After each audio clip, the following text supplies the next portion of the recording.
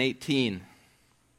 If you don't have a Bible with you this morning, there's likely a Bible in front of you. You can grab that and turn to page 511. 511.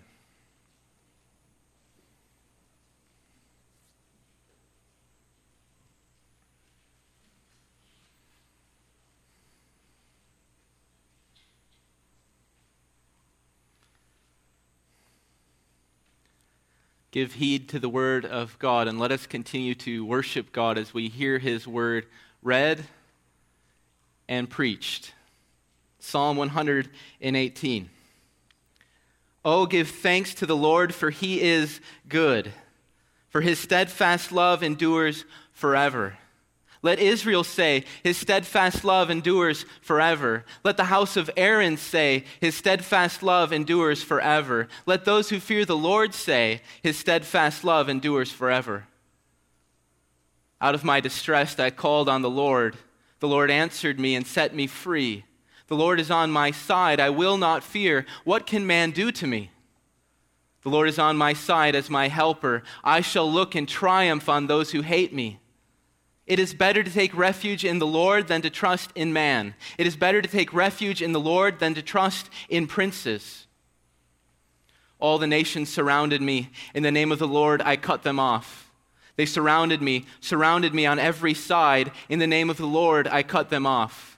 They surrounded me like bees. They went out like a fire among thorns. In the name of the Lord, I cut them off. I was pushed hard so that I was falling, but the Lord helped me.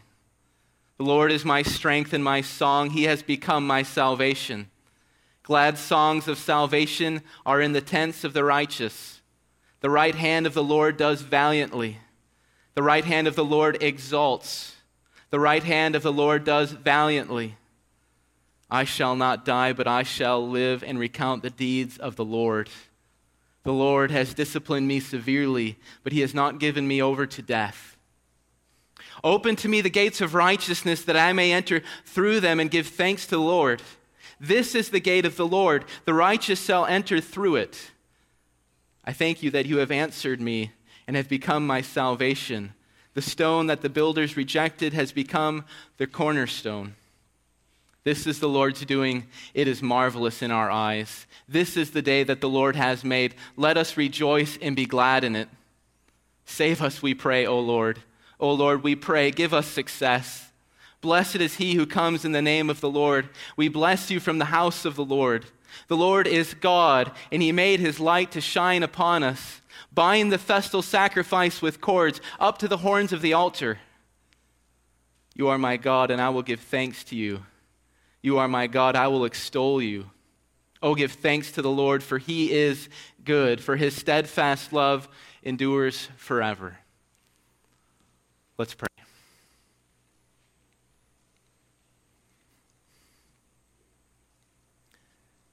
And oh, Father, we do pick up the words of Psalm 118 and we make them our own. We pray, save us, O Lord. O Lord, we pray, give us success. Oh, Father, we earnestly desire to experience your salvation. And oh, Father, as we look into your word this morning, we earnestly desire to see your salvation in Jesus Christ, the great Savior, the very image of God. Oh, Father, we pray, give us faith today.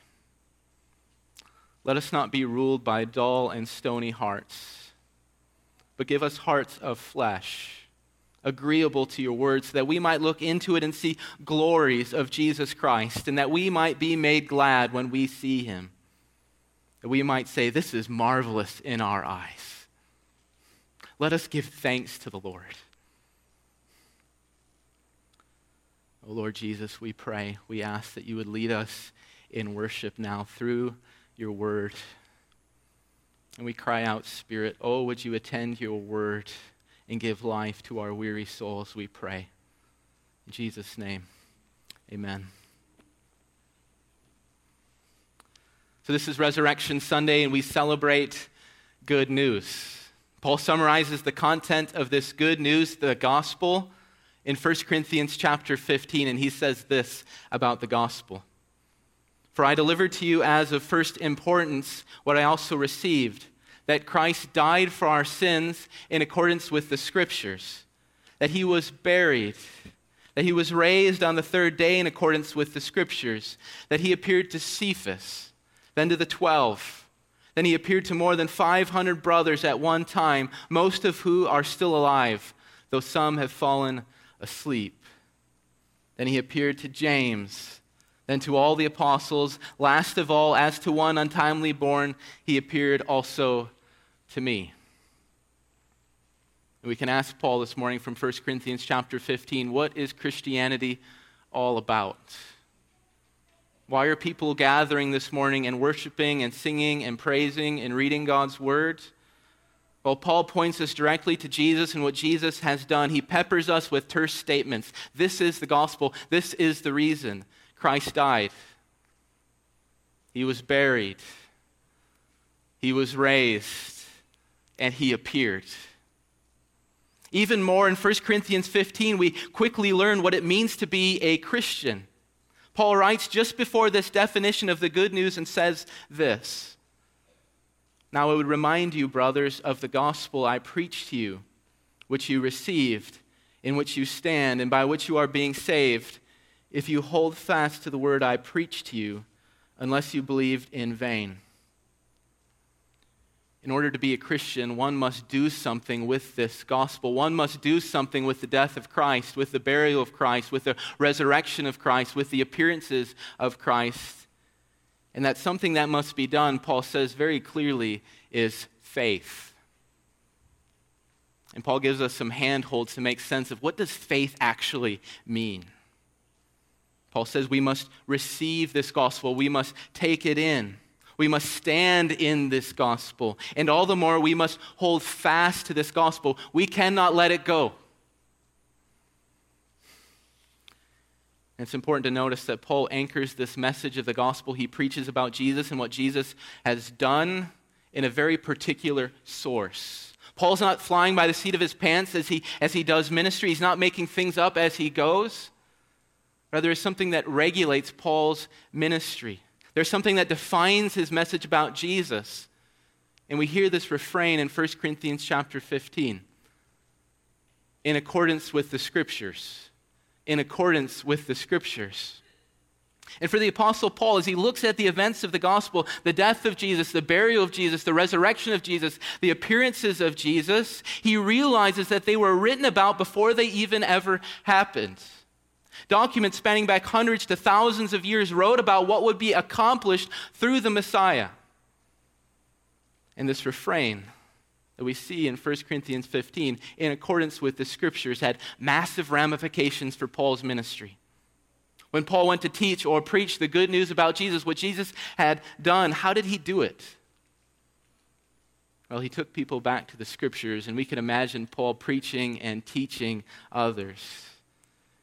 Hear what Isaiah said about Jesus.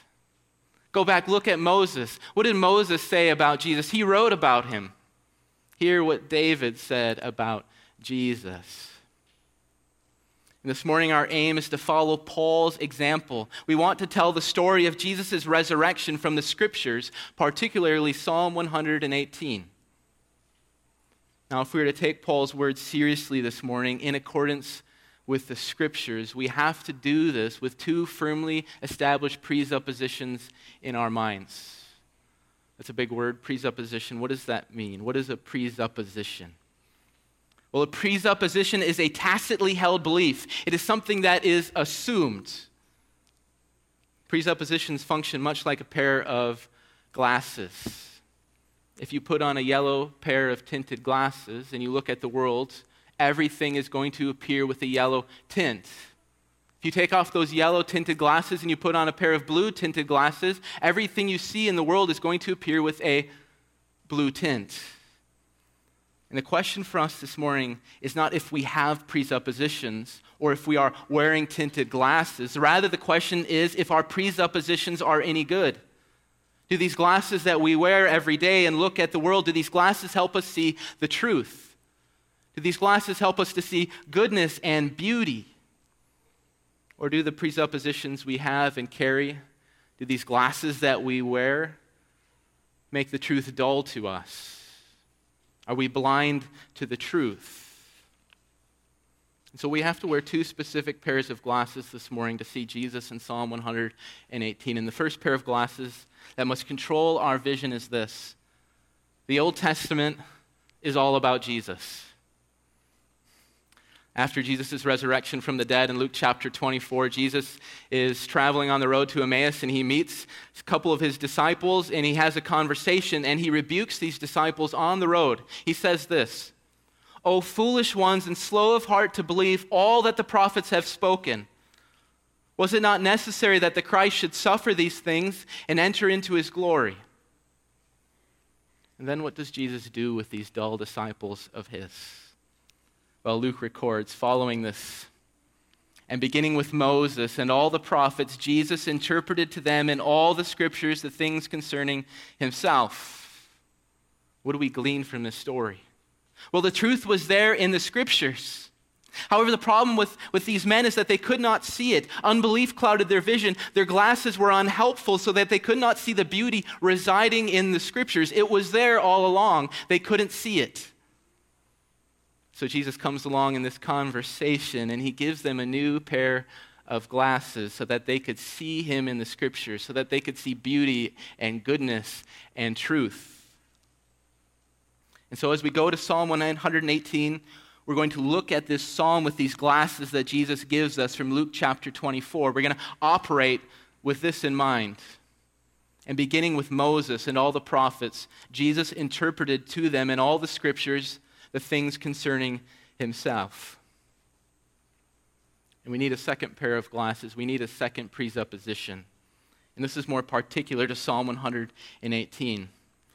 We must understand that this psalm, in fact, all the psalms, are concerned about the matter of kingship. If you go to the beginning of the book of Psalms, Psalm chapter 2 introduces us to what the Psalter is all about.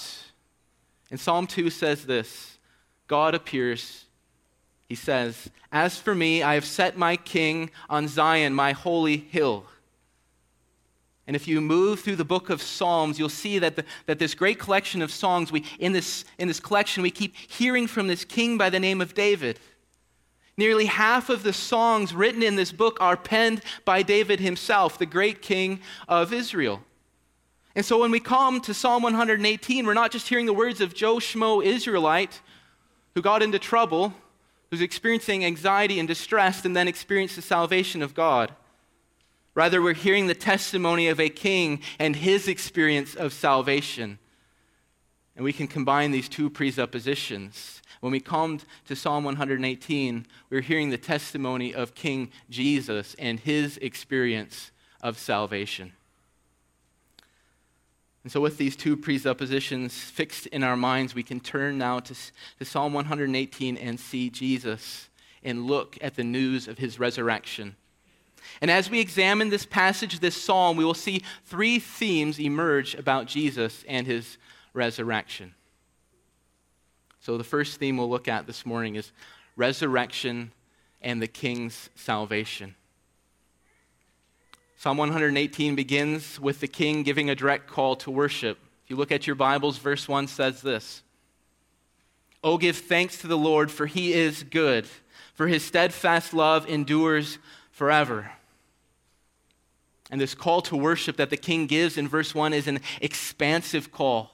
He's not just speaking to a small group of individuals. In verse 2, he calls for all of Israel to worship the Lord. In verse 3, he calls for the priesthood of Israel to worship the Lord. And then in verse 4, he calls on anyone who fears the Lord to come and worship the Lord. And this king is gathering everyone and anyone to gather and worship the Lord.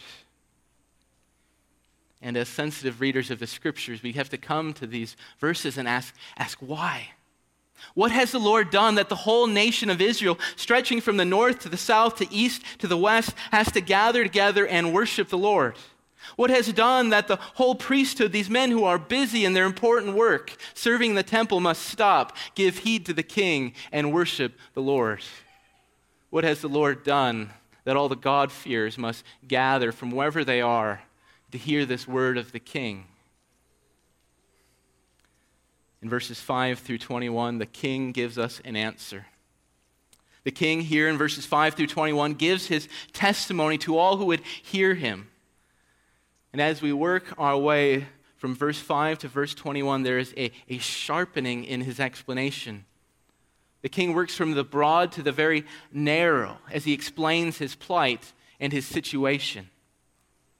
This king has experienced many troubles. In verse 5, we learn that this king has experienced distress. And as we read on, we learn that this distress was not simply mental anguish or depression, but in verse 7, we see that the cause of this anguish is due to that there are men who hate the king. And the psalm continues to focus our attention. The king's enemies are not just a band of marauders or political dissidents or a small faction within the kingdom who hate the king. But by the time we come to verse 10, a shocking scene is portrayed. The king says, "All the nations surrounded me. They surrounded me on every side. They surrounded me like bees. They went out like a fire among thorns. I was pushed hard so that I was falling." And the king wants us to picture a great battle scene. And we can picture this in our mind's eye, where he is surrounded on every side by a horde of warriors. The nations are pushing against him. The noose is tightening around his neck. There is no escape for this man. And what is the likely outcome of this battle? Well, it's going to be death. There is no escape. What we hear in the king's testimony in Psalm 118 is not an isolated incident within the pages of the Old Testament. Rather, the suffering here, the desperation we see in Psalm 118 is a thread woven throughout the whole Old Testament. Kingship in Israel is often a vocation of suffering and distress and anguish. And we don't have to look any farther than the life of David. We know David from Sunday school, his slingshot abilities. He killed Goliath. But when we look closer at David's life, his kingship, his reign, his life was predominantly marked with suffering and with anguish. He was harassed and hunted by Saul for years. He was hiding in caves, running for his life. He was met by constant opposition from outside enemies, from the Philistines, from the Amalekites. And trouble was born even in his own household. His own son, Absalom, rose up against him and sought his life and his kingdom and his very throne. And when you go to the Psalms are very intimate about David's suffering. He was a great sufferer. Psalm 22, David cries out. And if you know your Bibles well, you'll hear this cry somewhere else in the Gospels. David says, my God, why have you forsaken me? Why are you far from saving me from the words of my groaning? Oh my God, I cry by day, but you do not answer, and by night, but I find no rest." In Psalm 69, he complains. And this song is picked up in the New Testament as well. "More in number than the hairs on my head are those who hate me without cause. Mighty are those who would destroy me, those who attack me with lies." And when we turn from the pages of the Old Testament, we find direct continuity.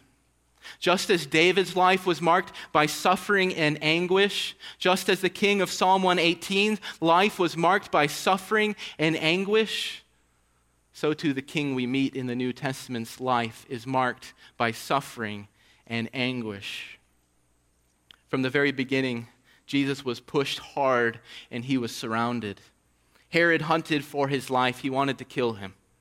He was oppressed constantly by the Pharisees. The religious leaders placed traps to catch Jesus. He was tempted and tried by Satan. He was handed over to the Gentiles. And finally, he was crucified outside of the city of Jerusalem with a criminal on his left and a criminal on his right. And surely we can say Psalm 118 describes the life of Jesus well. All the nations surrounded me. They surrounded me on every side. They surrounded me like bees. They went out like a fire among thorns. I was pushed hard so that I was falling.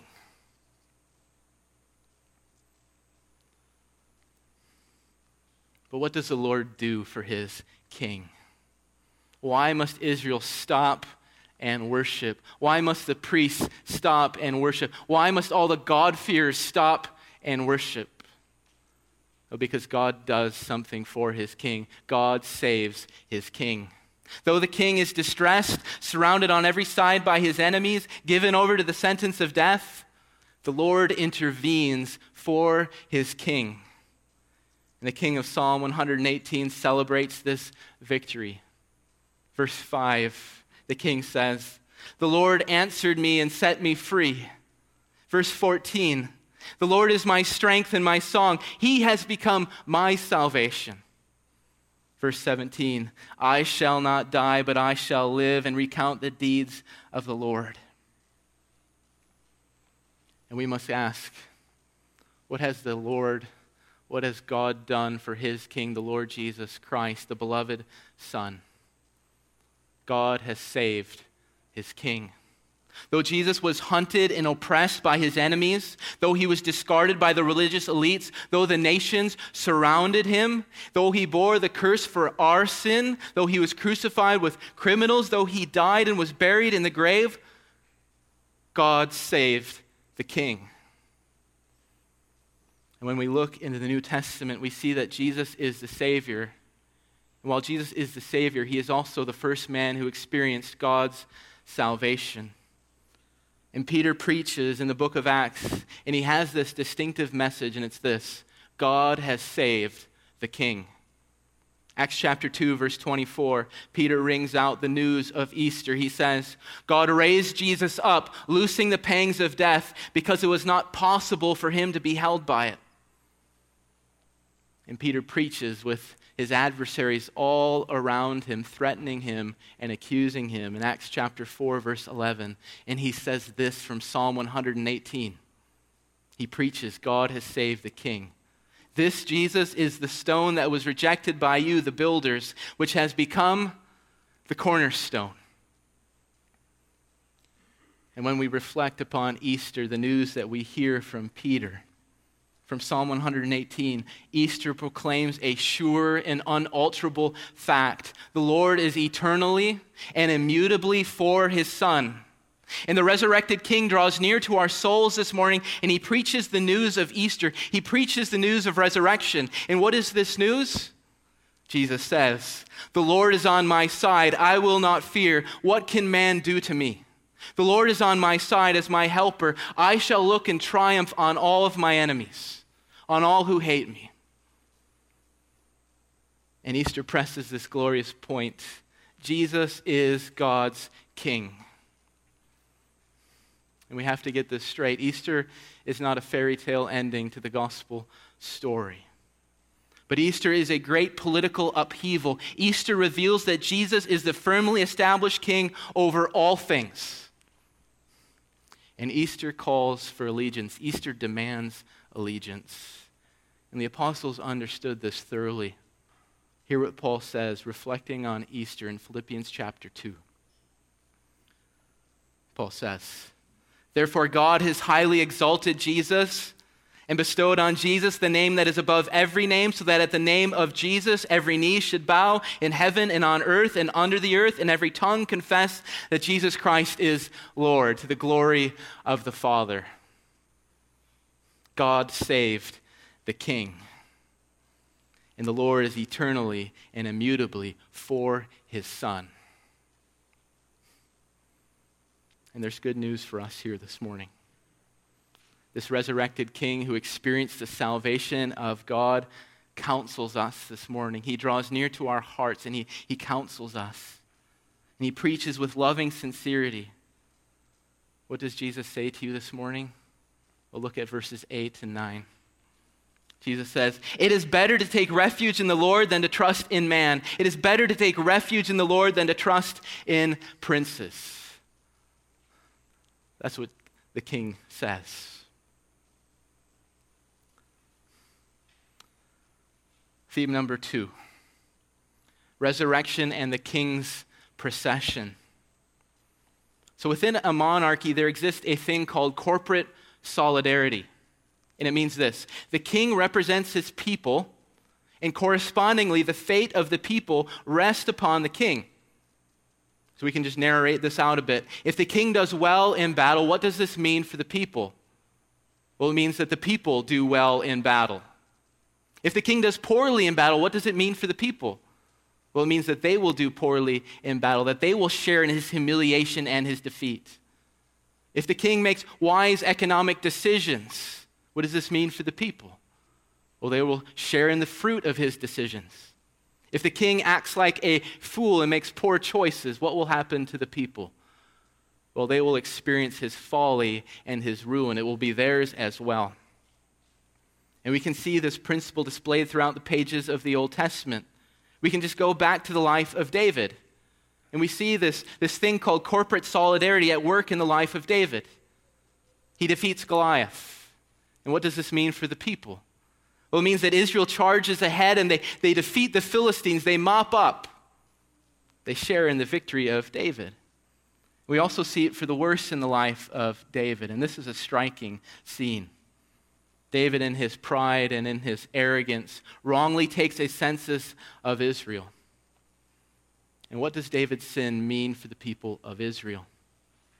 Well, David's sin means that 70,000 people, 70,000 men died for something that David did. They didn't sin, David sinned, and they die for David's sin. That's corporate solidarity. And the principle is simple: as the king goes, so goes the nation. In Psalm 118, we can go back to the battlefield. So we pick up the scene. The king is in distress. He is surrounded. He's going to die. But then verse 5 happens. Out of my distress I called on the Lord. The Lord answered me and set me free. And something amazing happens. Salvation comes to this king. The king of Psalm 118 doesn't die. He isn't defeated in battle. But the Lord empowers him and fights for him. And the king celebrates in verse 10 this victory that Yahweh provides for his king. And the king says this: all the nations surrounded me. In the name of the Lord, I cut them off. And the question becomes for us, what does this victorious king do next?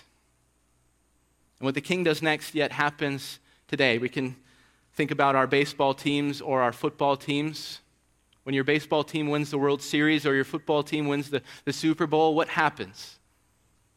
Well, the victors go home.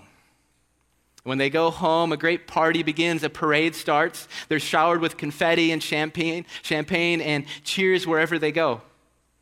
And so in Psalm 118, the king returns from the battlefield and he draws near to his city. The gates are closed, the city is shut up. They don't know if victory has happened yet.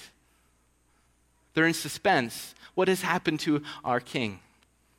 And the king draws near after his victory and he cries out in triumph. Verse 19, he says this: open to me the gates of righteousness that I may enter through them. And here we need to return to the issue of corporate solidarity. As the king goes, so goes the nation. And so what does the victory, what does the procession of the king mean for God's people? So we have to look closely at the text here because we see it in the text. We have to read verses 19 through 20 together. So look at your Bibles. The king shouts out in victory as he draws near to the city, and he says this: open to me the gates of righteousness that I may enter through them. We go down to verse 20. This is the gate of the Lord, the righteous shall enter through it. As the king goes, so goes the nation. Because the king experienced salvation, the people experience salvation. Because the king won, the people have victory. Because the king celebrated, the people sing glad songs of salvation. And we see in verses 19 and 20, because the king enters the gates and throws them open, the people can enter the gate. And as we cast our eyes into the New Testament, Christ has done something far better. He has waged the great war. He was pushed and surrounded. He was encircled by the nations. The cords of death wrapped him up and drug him down to the grave. But he did not lose the war. And God's saving power drew near to him in the grave and raised him up incorruptible. And the resurrected Jesus takes up this great victory chant from Psalm 118. As death and sin and Satan lie defeated before him, Jesus cries out in victory and he says this, "Open to me the gates of righteousness that I may enter through them." He is the victor and all of his enemies are laid before him in defeat. And this is incredibly good news for us today. Because as the king goes, so goes the nation. And we need to get this into our souls this morning. And the great truth this morning is that if you are numbered among Jesus' people, what is true of Jesus is also true for you. His victory is our victory. His defeat of death is our defeat of death. His triumph over sin is our triumph over sin. His conquest over Satan is our conquest over Satan. His resurrection, we can say, is our resurrection. His joy is our joy. His salvation, we can say it's our salvation. And because we are united and one with Jesus, we can rightly and we can appropriately take up the words of Psalm 118 as our own. We don't have to be shy this morning. We don't have to be feeble. Psalm 118 is ours by virtue of King Jesus. Because Jesus said, verse 14, we can say verse 14 and take it to our own hearts. The Lord is my strength and my song. He has become my salvation. Because Jesus cried out with confidence in verse 17, we can cry out with confidence in verse 17. I shall not die, but I shall live and recount the deeds of the Lord. Because Jesus celebrated with great hope in verse 21. We can celebrate with great hope and take verse 21 as our own. I thank you that you have answered me and have become my salvation. And because Jesus said these words in verses 6 and 7, we can say these words and we can bury them so far down deep in our souls. The Lord is on my side. I will not fear. What can man do to me? The Lord is on my side as my helper. I shall look in triumph on those who hate me. There's such good news here for us today, and we are made glad by this Jesus. For Jesus has flung wide the gates of the city. And because Jesus has flung wide the gates of the city, we can enter into the city with King Jesus as well. As Jesus exited from his grave, he cried out, "Open to me the gates of righteousness that I may enter through them." And we, as Jesus' people, live in verse 20 today. This is the gate of the Lord, the righteous shall enter through it. As the king goes, so go the people. Praise God. Theme number 3. Resurrection and the king's worship. We can ask a simple question here. What is the end game of resurrection?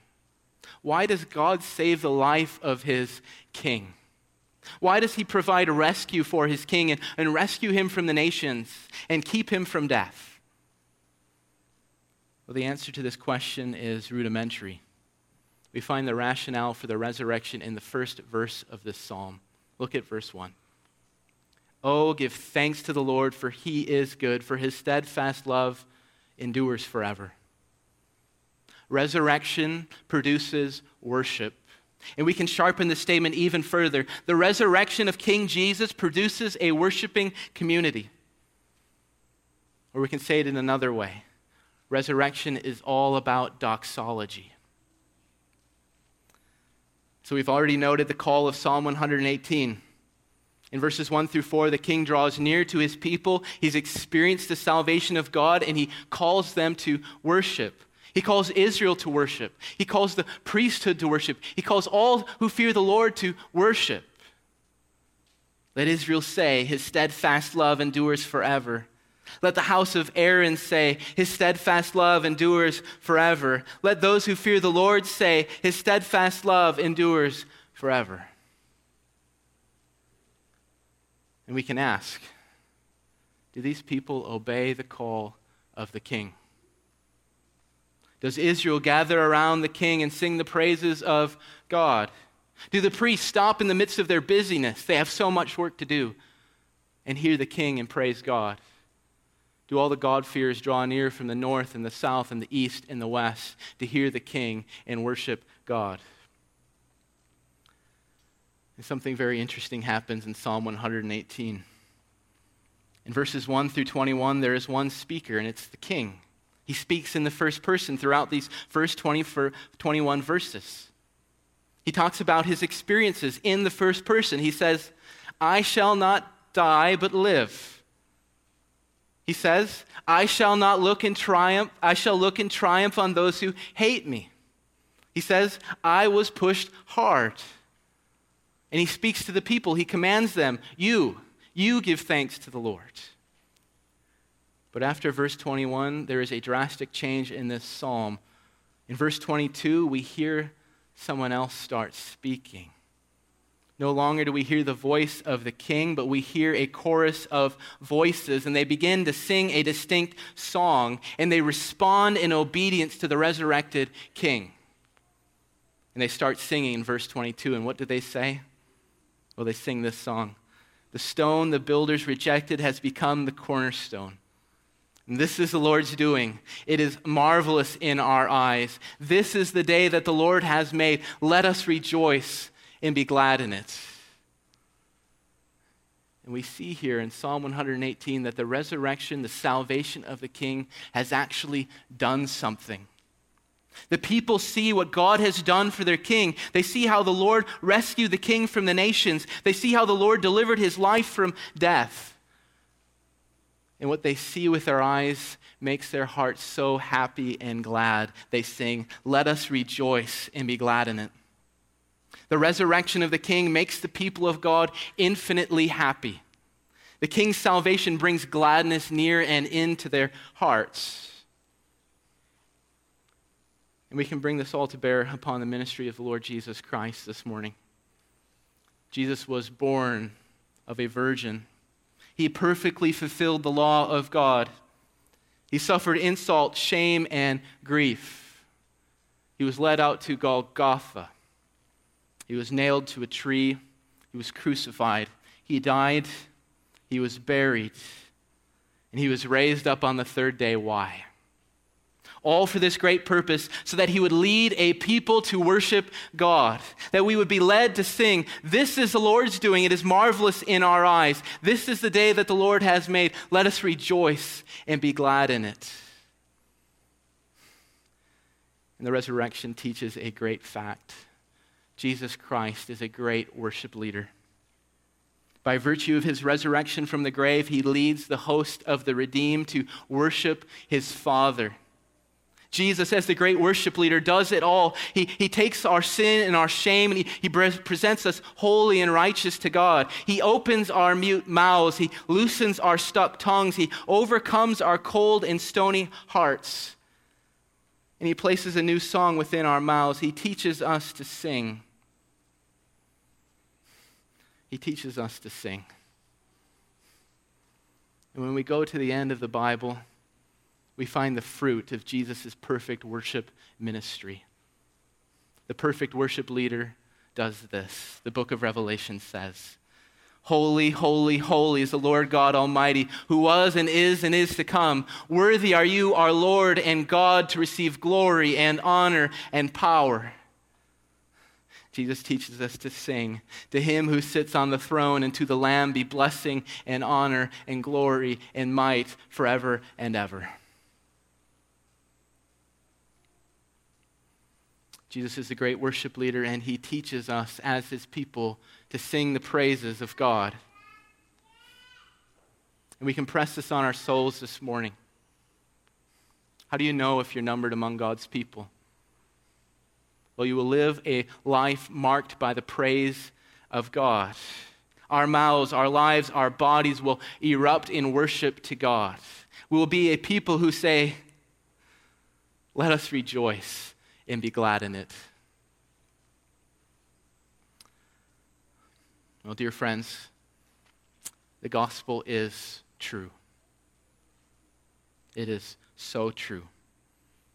Paul reminded the Corinthians of the gospel, and I will remind you again of the gospel from 1 Corinthians 15. Paul says, For I delivered to you as of first importance what I also received, that Christ died for our sins in accordance with the Scriptures, that he was buried, that he was raised on the third day in accordance with the Scriptures, that he appeared to Cephas, then to the 12, then he appeared to more than 500 brothers at one time, most of who are still alive, though some have fallen asleep. Then he appeared to James, then to all the apostles. Last of all, as to one untimely born, he appeared also to me. What does this mean? Jesus died. He was buried. He was raised. He appeared. Well, from Psalm 118, we can say this: God saved the King. And this King that God saved is seated at the right hand of the Father, and he is ruling and he is reigning over all things today. And he sounds forth a gracious command to the nations, to you. Easter issues a command that must be met with obedience. And what is the command? Well, it's this from Psalm 118. Oh, give thanks to the Lord, for he is good, for his steadfast love endures forever. Let Israel say, his steadfast love endures forever. Let the house of Aaron say, his steadfast love endures forever. Let all those who fear the Lord say, his steadfast love endures forever. Might all of God's people say, his steadfast love endures forever.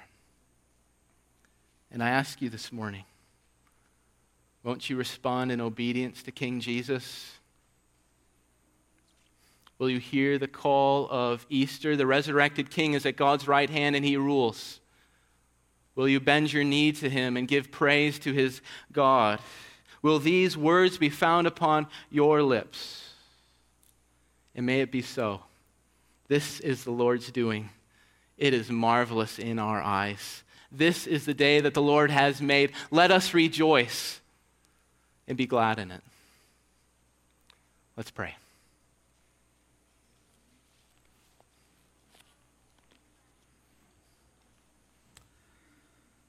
Oh, Father, we do rejoice now. Our hearts are made glad. Jesus Christ is King. You have saved him. Death could not hold him. Sin could not constrain him, and he is the victor. And Father, we pray that you would lead cold and stony hearts this morning to worship God. Father, do this work for your eternal glory and for our happiness, we pray. In Jesus' name, amen.